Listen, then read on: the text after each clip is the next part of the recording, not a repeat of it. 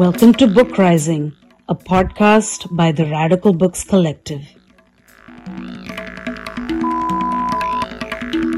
Welcome back to Book Rising and our series on radical publishing futures. I'm Meg Arenberg, and I'm here today with Michel Moushabeck, writer, editor, translator, musician, and of course, founder of Interlink Publishing based in Northampton, Massachusetts. Michel, thank you so much for taking the time to chat today. It's great to be with you, Meg. You know, you guys are doing an amazing job. I really enjoy listening to your podcasts and the events and everything you and Bhakti and the other team members have done. It's a pleasure to be with you. Thank you so much. Interlink Publishing is celebrating 35 years this year, I understand. Congratulations. Yes, thank you very much. You've been publishing with a particularly internationalist focus since 1987 then, including fiction and translation, travel books and cultural guides, history and politics, and children's books from around the world. And you know that we're big fans of your award-winning cookbooks. Could you just start by telling us a bit of your own biography, how you got started in publishing and what your vision was behind Interlink? Sure. You know, I was straight out of college when I started Interlink, and I had absolutely no idea of how a book is edited, published, produced, designed, marketed, publicized, or, distributed. I was just a passionate lover of literature, and I was a radical student wanting to make a difference. So I came from a literary family. My grandparents' house in the old city of Jerusalem was where all the Palestinian literati of the time gathered. But my parents, however, after experiencing multiple exiles, they thought that I would go to America and study to become a successful banker or investment banker or a highly paid accountant. So that did not happen. I ended up becoming a publisher and an editor. As a Palestinian and a young student activist, coming to America from war-torn Beirut was quite a life-changing and eye-opening experience for me. I quickly embraced the values, American values of freedom and the First Amendment and democracy and civil liberties and education and free speech and all that stuff. But I was really disappointed to learn how little people in America knew about where I came from. And I got really tired of having to explain to people that I come from Palestine, not Pakistan. And I was, shocked really by their one-sided view of the so-called Arab-Israeli conflict, which was not accepting of Palestinian history and narrative. I was also surprised, generally speaking, to find out how little people I hung out with knew about other cultures and literatures and how little exposure they've had to Middle Eastern literature, African literature, Latin American, literature. So it was really at that time when I decided to change the course of my life and become a publisher. So that's when I founded Interlink. I was 20-something with a big idea, to bring the world closer to American readers in the hopes that this will bring readers of the world closer to each other through literature. So that's kind of the concept behind Interlink. And the goal was, and still is, to commission, to publish, to promote books that foster a better understanding and appreciation of other people and other cultures. So that's what happened in 1987, 35 years ago, in Brooklyn, New York. Now we're based in Northampton, Massachusetts. So we remain fiercely independent. And as you said, we specialize in literature and translation. We do history, politics, memoirs, biographies, multicultural children's books. But as you also mentioned, that we are really best known for our award-winning cookbooks, which also tend to be as radical as everything else that we publish.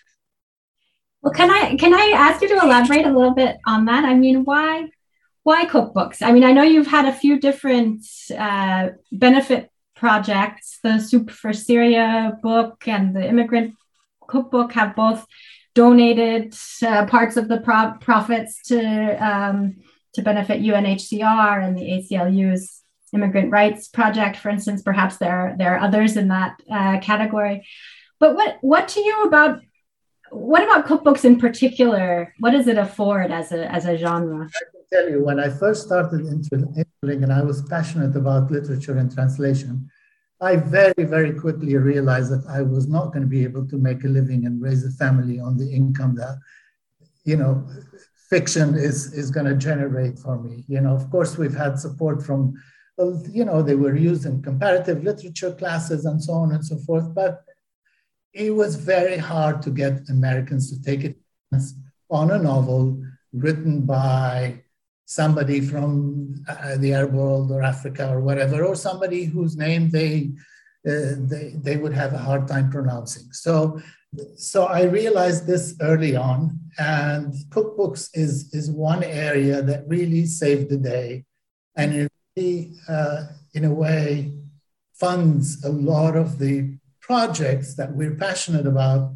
but they're not money-making projects. So, and we found really the right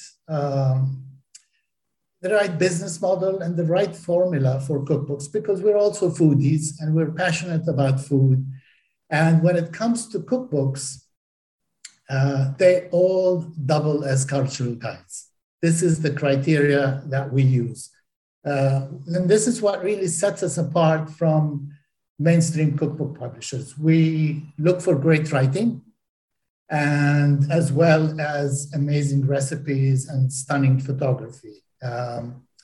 So our cookbooks are not just straight cookbooks. They tell you more about the traditions and the customs in a country, the culinary history, they have stories and anecdotes and tidbits about the culture and so on, and much more. So that's why they also tend to be radical. And I'll give you an example. For example, Judy Kalla's Palestine on a Plate was the very first cookbook to use Palestine in the title.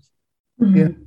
Sent it to many publishers before it came to us, and everybody rejected it because they wanted to call it so-called a Middle Eastern cookbook, but they didn't want to use the word Palestine.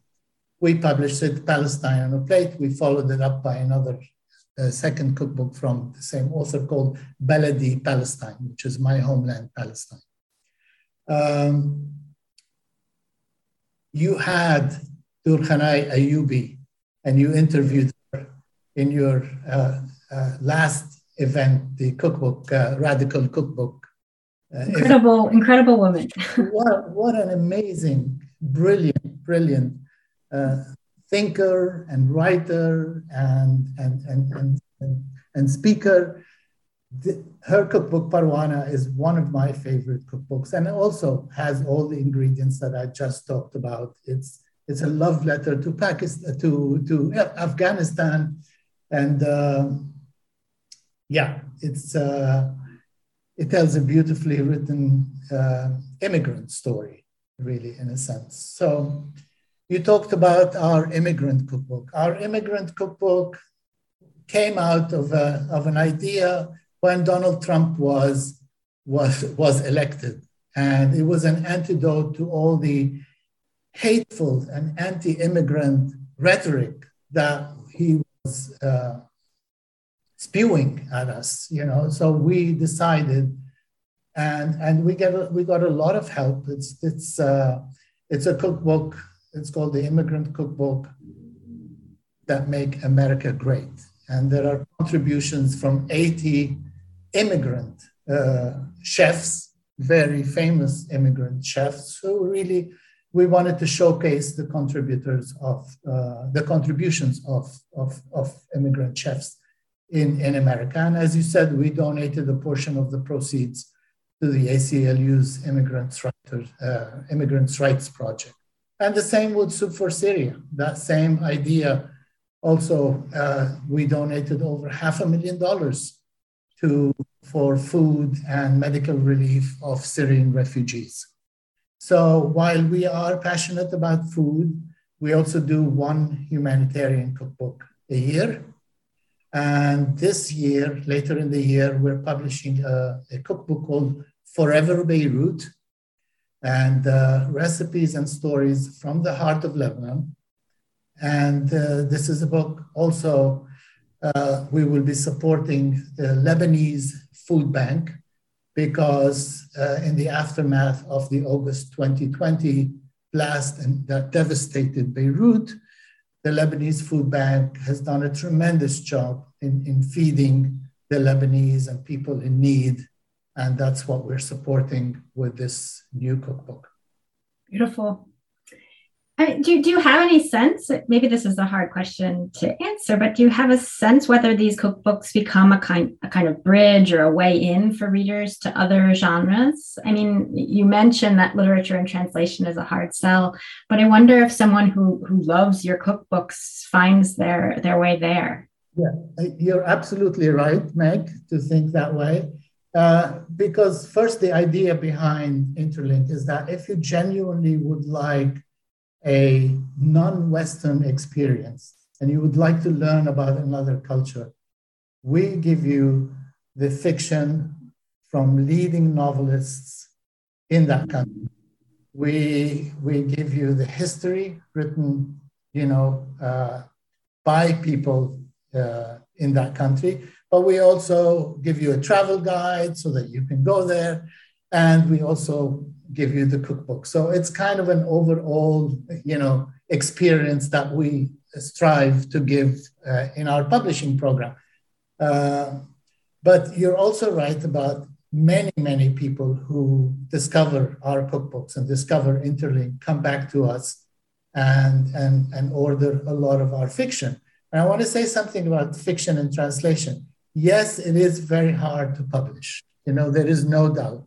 It is expensive to translate.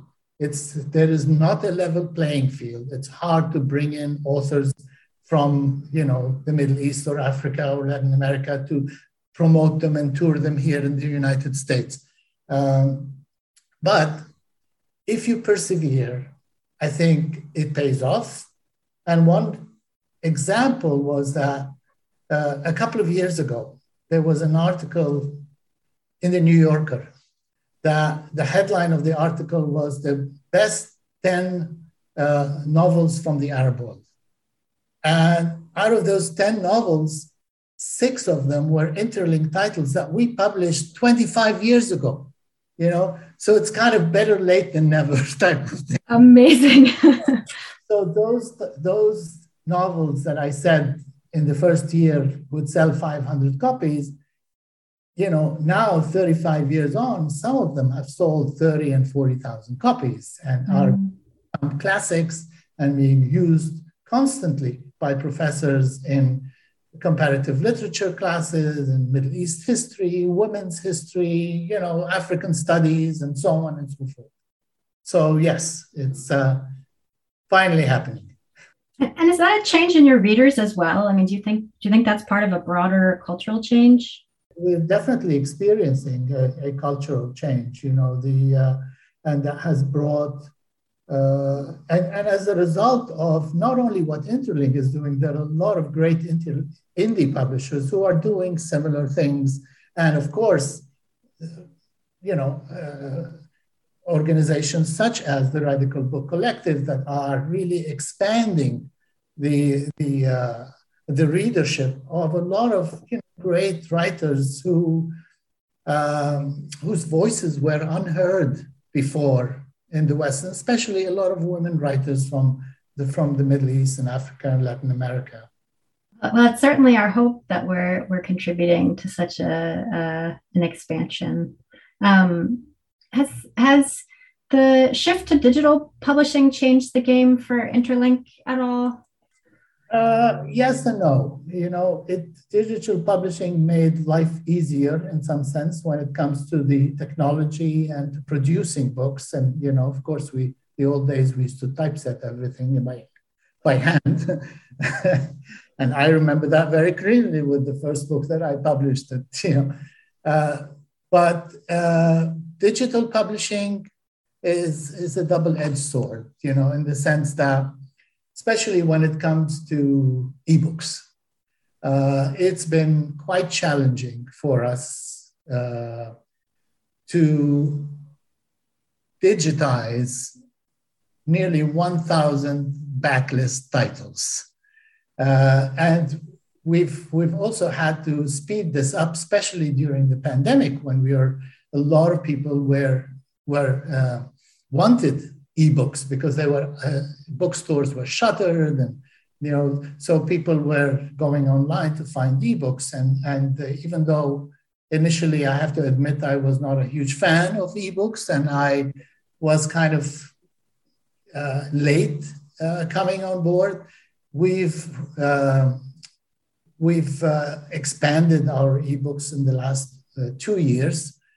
And while the digitization of ebooks, we outsource the e-conversion of the ebooks, and that's the easy part of it. But when you get them back, it's like having to proofread 1,000 titles.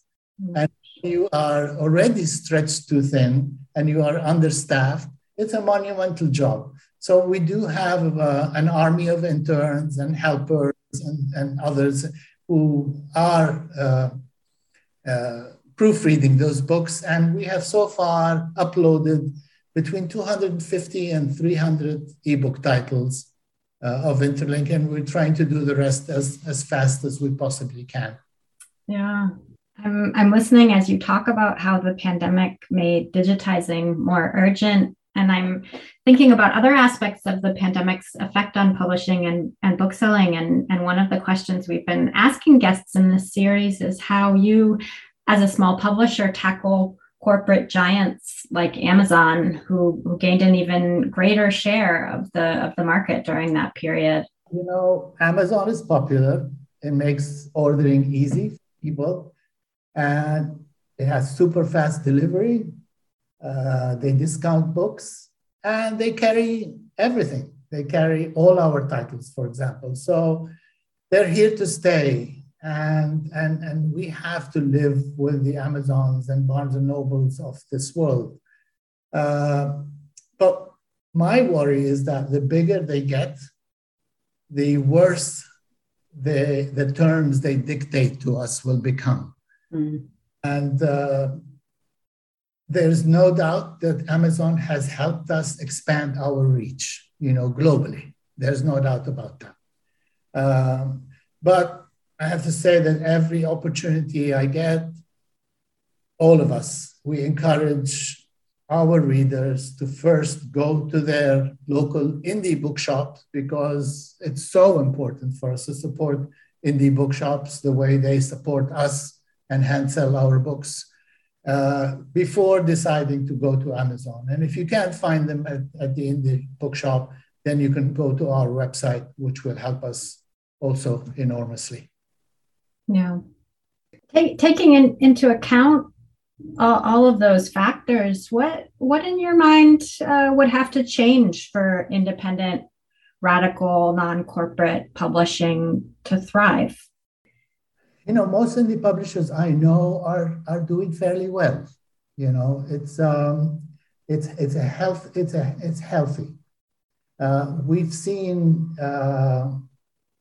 over the past few years, major corporations involved in consolidations and mergers and acquisitions. And we're now experiencing a really dangerous trend in the industry that publishing is moving towards bigger, faster, and more profits for large publishing houses. But this is, in a way, an opportunity for indie publishers. And indie publishers who are successful, in my view, have two things in common. One is passion, and passion inspires people. And if you're passionate about what you do, if you're not passionate, you're going to really lose your authors, you're going to lose your staff, you're going to lose the reviewers you pitch your books to, you're going to lose international partners who license your books, and ultimately you will lose your readers. So passion is the most important ingredient. And believe me, I see so much passion among my colleagues who are, indie publishers. It's really truly amazing what they're doing. The other thing is our ability to adapt quickly to changes in the marketplace and readers' tastes. And, by definition, indie publishers are independent. It means you're on your own. It's no corporate investments funding you, no banks to bail you out, and no nonprofit fundraising campaigns to get you out of trouble in difficult times. So you either adapt quickly or you perish. Mm-hmm. This is exactly what really happened to us during the pandemic. Everything was going smoothly and good, and all of a sudden, boom, it's there. Because bookstores shuttered, everybody canceled their orders for our spring and summer list, which was just coming off the press. International trade came to a complete halt. And what are we to do? And we still had staff, we needed to pay salaries and so on. So we really had to move very, very quickly and mobilize everybody and think outside the box. What are we going to do at this point? And that's what we did. We changed our business model and focused more on direct-to-consumer sales. I started writing a weekly newsletter that resonated with a lot of people. And that newsletter sometimes talked about books, but sometimes it was political commentaries and commentaries about the times and all. And people started really forwarding my newsletter to colleagues and friends and so on. But now we expanded our email list to over 40,000 subscribers who read our newsletter every week. And of course, we always talk about books and authors we are excited about. And that helped us enormously, and of course, Zoom, had a role to play there. We were able to bring in those authors that we always said we couldn't afford to bring to the US on tour. So we now were able to get them on Zoom. And that in and of itself also, it's something that was not done before and was, our readers were very interested in that. So yeah, this is business models of traditional mainstream publishers do not work for indies. So indie publishers have really to devise their own business models and adapt them and customize them to fit their own needs and their own readership. But there is a final point that I would like to make about what indie publishers, you asked, what do they need to continue to do? And I would say that the world we live in is a diverse one, and the world is changing. So publishing needs to accurately reflect the world as it is. From the books we publish, to the staff we hire, to the partners we choose to work with.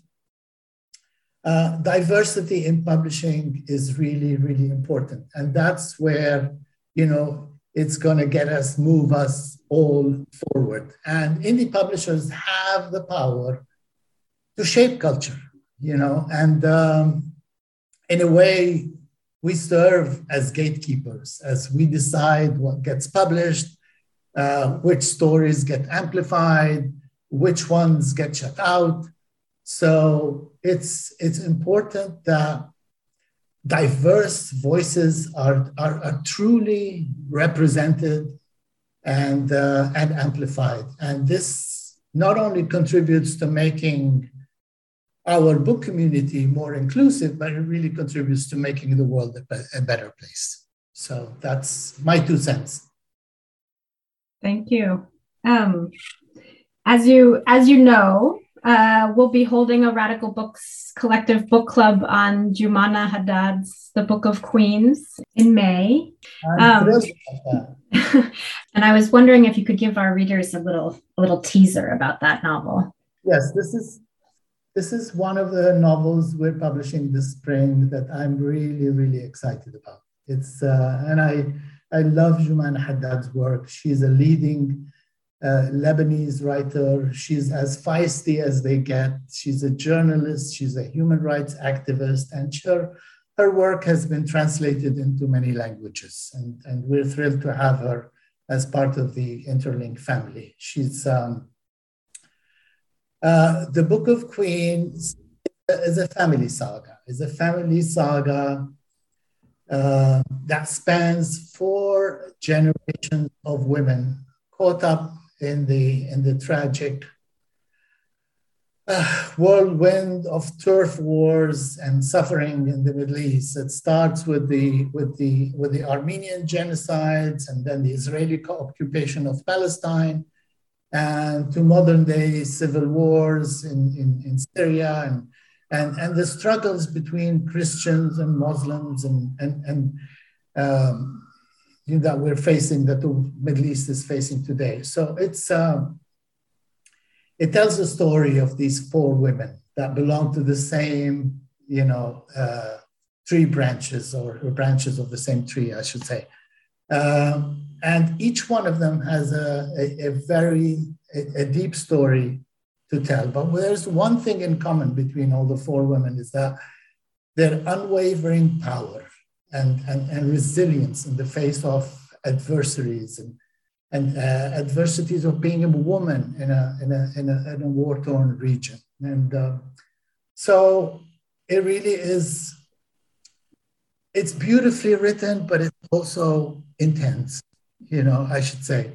And it also challenges the systematic abuse of religious and political power. It's really a great read. It's a book of history and heritage and loyalty and religion and feminism and, all combined. So I can't praise it enough. I can't wait. Are there any other radical titles from Interlink that we should all be reading right away? There are books that are forthcoming and that I'm thrilled about in every category that we publish under. But I will, depending on how much time we have, I will quickly tell you about one more title. Perfect. And that I'm really, an author that I love. Her name is Saqi Books, and her latest book is called The Bad Immigrant. And Saqi Books is an award-winning Nigerian author. We've published all her works, and this is her 5th novel. Her very first novel, Everything Good Will Come, won the Wole Soyinka Prize for African Literature. And that blew me away when I got it unsolicited early on. And her latest novel, Swallow, was released last October as a Netflix original movie. So I also recommend you watching this movie. So her latest novel, it's a brilliant account of again an immigrant family's struggle and the lessons learned about diversity in America. It tells the story of a modern day Nigerian family that wins the visa lottery to come to America and pursue their American dream. And it examines the culture clash faced by immigrants trying to assimilate while at the same time still preserving their identities. And it is humorous, it is intelligent, it's unfiltered, it's satirical, and I found it really very, very, not only compelling and compassionate, you know. And so I think for readers who have never read Safi Atta, I think it's really, it's a good time to start, because she's a novelist that I love and I highly recommend and I cherish, and I think she's going to go places. Oh, I am a fan of Safi Atta as well. So very much looking forward to that title. Thank you for these recommendations. Michel, thank you so much for taking this time to chat with me. It's been wonderful to talk to you. Thank you so much, Meg, and thank you all for all that you do.